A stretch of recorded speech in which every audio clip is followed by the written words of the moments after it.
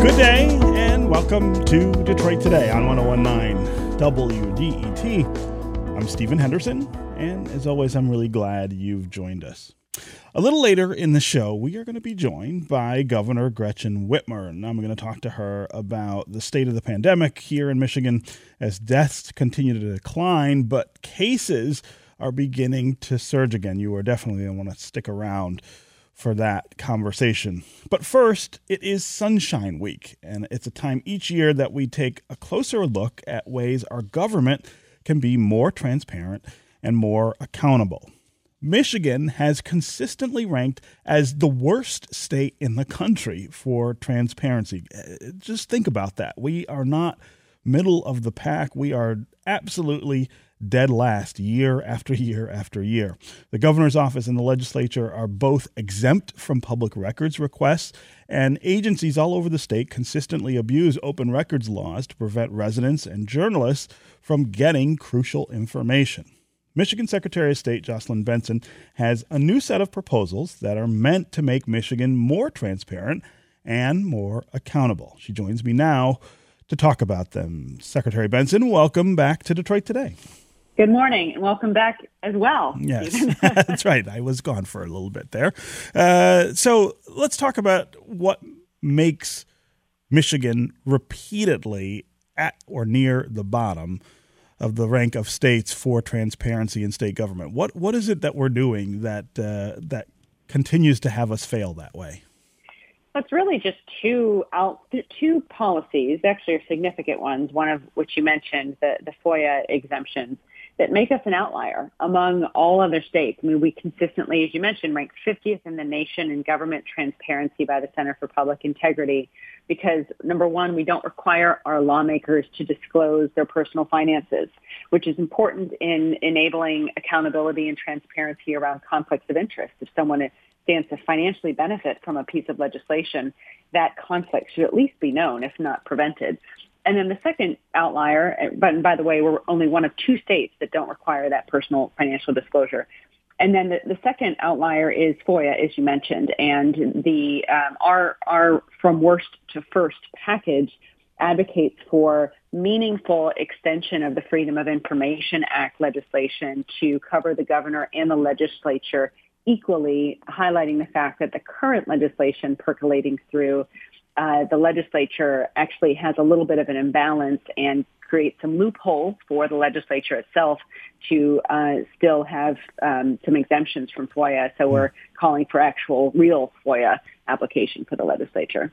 So as journalists, of course, this drives us absolutely nuts. It has a huge impact on our ability to do our jobs, to get information, to report to the public the things that matter about their government. But I wonder if you can talk a little about what this means for just average residents in Michigan that our transparency laws are so backward. It means, essentially our job as voters is to be able to hold those who make decisions on our behalf, our elected officials, accountable. And we can only truly hold them accountable if we have access to all the information about what they're doing so that we can even evaluate whether they're, walking the walk, not just talking the talk. And so that's why it's so crucial. And that's why, 48 other states have identified these, basic transparencies that are necessary to help us be informed and engaged citizens, which you need for democracy to work. And we've talked about this for years and years and years here in Michigan. What is it about now that you think perhaps might be different? I mean, you've got this very expansive list of proposals that you're putting forward. What makes you confident that maybe we'll get at least some of them done this time? Well, I think two things. One, we have seen, this, as you mentioned, is the same agenda I've called for in the past. I've called for these changes even prior to being elected Secretary of State in my past work as transparency and legal professor and attorney and advocate. So that said, it's not, nothing's out of the blue here. What's changed is, one, there seems to be new interest in transparency this legislative session. And so we see bills moving through perhaps both houses, perhaps making their way to the governor's desk. And we want to make sure that those bills are not just window dressing that enable lawmakers to say, look, we've done it. We've expanded FOIA. If there are problems with those, and I believe there are significant loopholes and exemptions in them that actually don't do what we need them to do, then it's challenged to enforce it, for example. Then we need to highlight it and say, no, what we really need are, true transparency, true expansion of FOIA. And then the second thing is that, citizens have, I think, a really increased recognition of their ability to amend our state constitution to have the laws reflect their will. And that's how we got the Promote the Vote amendments that enable citizens to vote absentee without a reason. That's how we got an independent citizens redistricting commission in Michigan. And so I think voters can now see, if they want more transparency in government, that they have an alternative avenue, amending our state constitution or proposing a ballot proposal that would essentially put the right reforms in place to ensure real transparency. I'm talking with Michigan Secretary of State Jocelyn Benson about Sunshine Week and a slate of proposals that she has put forward to make government here in Michigan more transparent and more accountable. If you want to join the conversation, give us a call. Let us know what you think needs to happen to make government more transparent and accountable here in Michigan, where we consistently rank at or near the bottom in comparison to other states when we think about those things.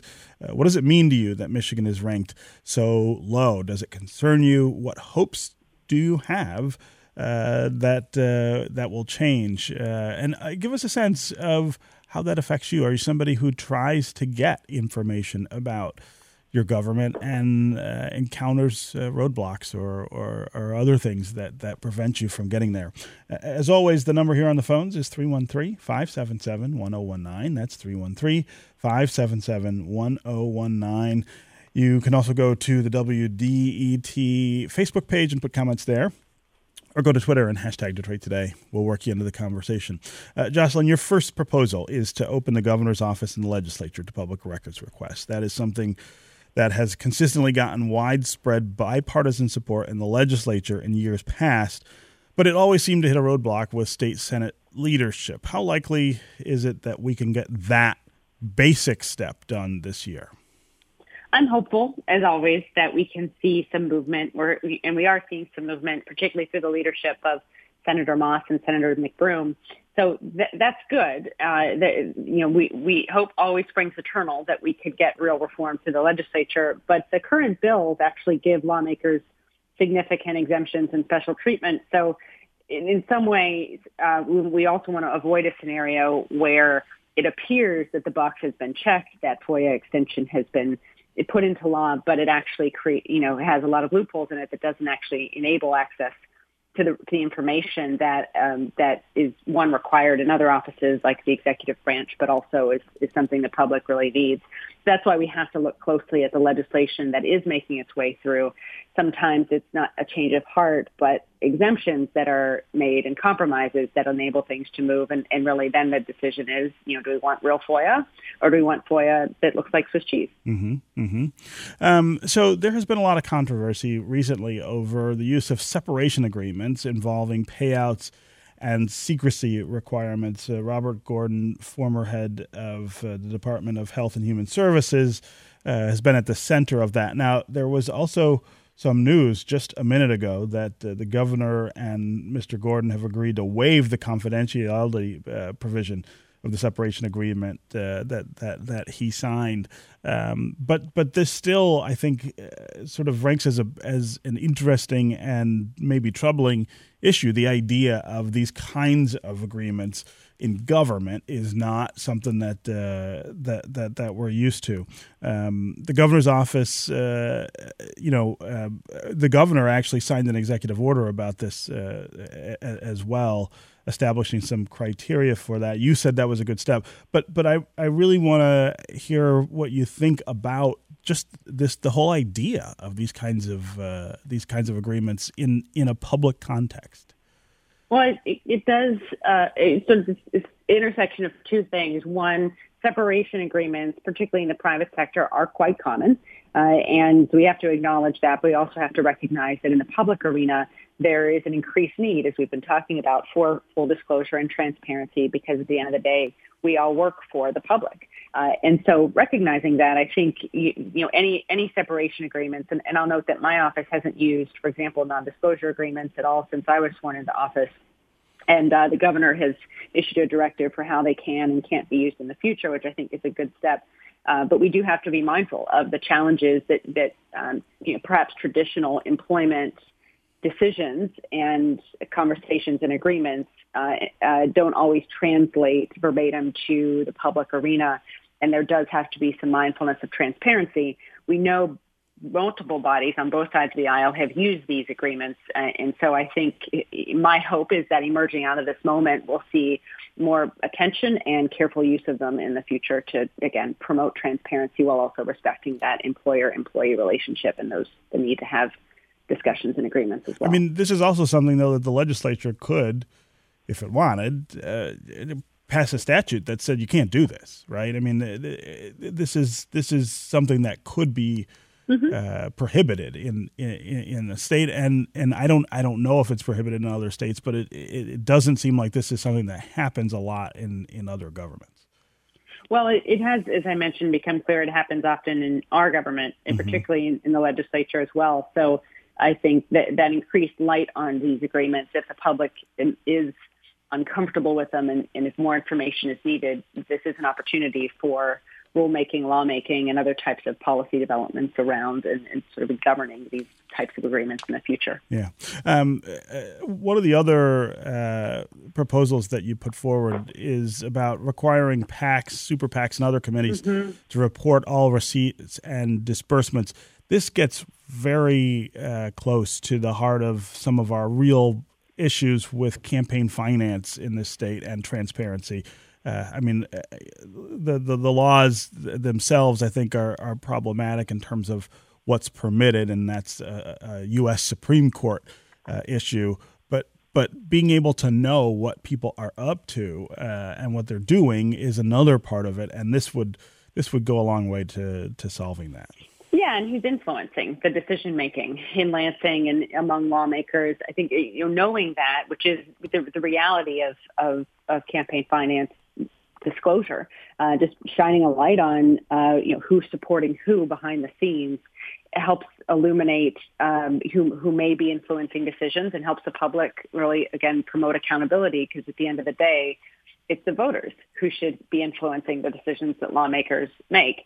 And so with that in mind, I think when there is secret money flowing in and influencing lawmakers that no one knows about, no one knows the sources, it creates an opportunity, again, for conflicts of interest and other types of things that take lawmaking away from being an expression of the will of the people and more towards being an expression of the will of special interests. Yeah.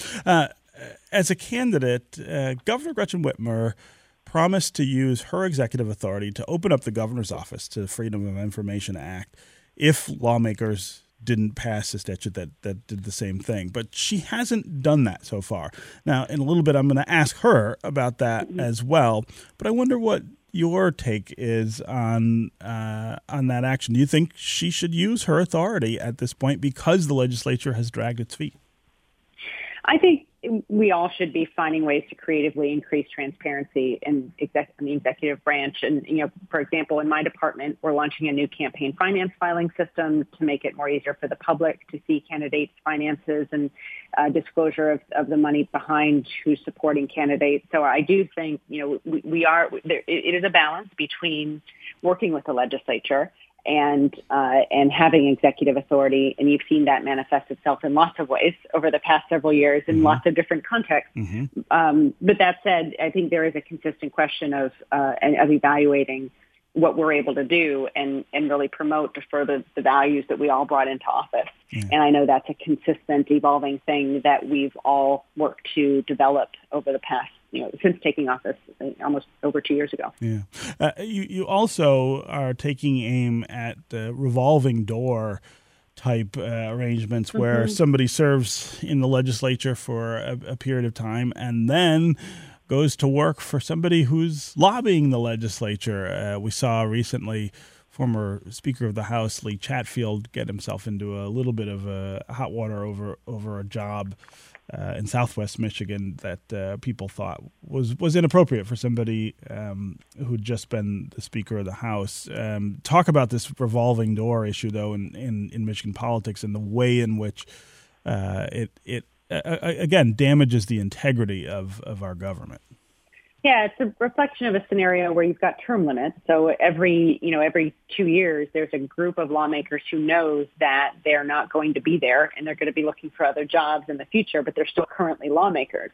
And during that time period, you have an opportunity, or without any type of regulations, which we currently don't have, for lobbying firms to say, hey, I'll give you a job after you leave upon the end of your term if you do X, Y, Z.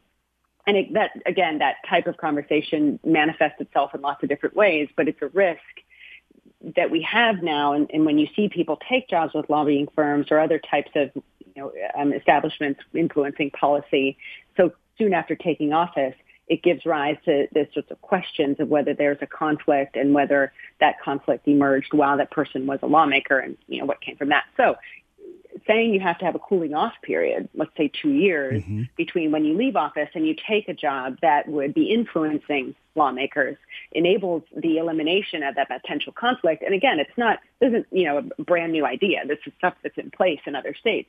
It's something that we don't have in Michigan, and as a result, you often see this type of potential conflicts emerge, or real conflicts emerge, with people taking a job as a lobbyist immediately after the end of their terms. Yeah.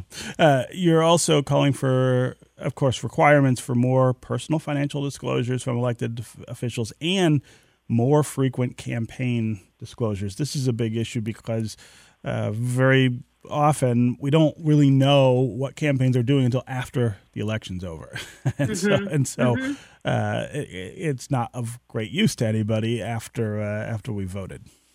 Yes, and so in that regard, more disclosure prior to elections helps citizens make more informed decisions as voters, and that's really what it all comes down to. How are voters informed about the decisions they make, the critically important decisions they make when they cast their vote, and how can they be fully informed and have access to all the information, and how can journalists, who are oftentimes the conduits for that information, have access to it as well. And in all of these reforms, whether it's around direct donations or disclosure of PAC money or disclosure of the activities of lawmakers and executive officers when they're in office, all of this just gets to that. How do we make sure voters have all the information they need to be active and engaged citizens in a democracy? And again, these reforms are in place in many other states, and our voters deserve that same access to information that voters have in neighboring states. Yeah. Okay, Michigan Secretary of State Jocelyn Benson, it is always great to have you here on the program. What's the next step here? This stuff's got to go to the legislature, right? That is the immediate next step. But again, I think it's important to note that as we've seen with the end of gerrymandering, which has been ended in Michigan for redistricting reform and a number of other reforms, sometimes citizens do have to take up voter initiatives to enact meaningful change. This is an opportunity for that as well. And again, we've seen that be the successful avenue towards real reform in recent years. And we may see that occur again if the legislature doesn't really enact meaningful legislation here. Right. Okay. Thanks again for joining us. We'll Thank talk you. with you soon. Always a pleasure. We're going to take a quick break. When we come back, Governor Gretchen Whitmer is going to join me to talk about the milestones Michigan is reaching in the pandemic, both good and bad. 0 new deaths reported yesterday, but also the most new cases since January. Stay with us for more Detroit Today.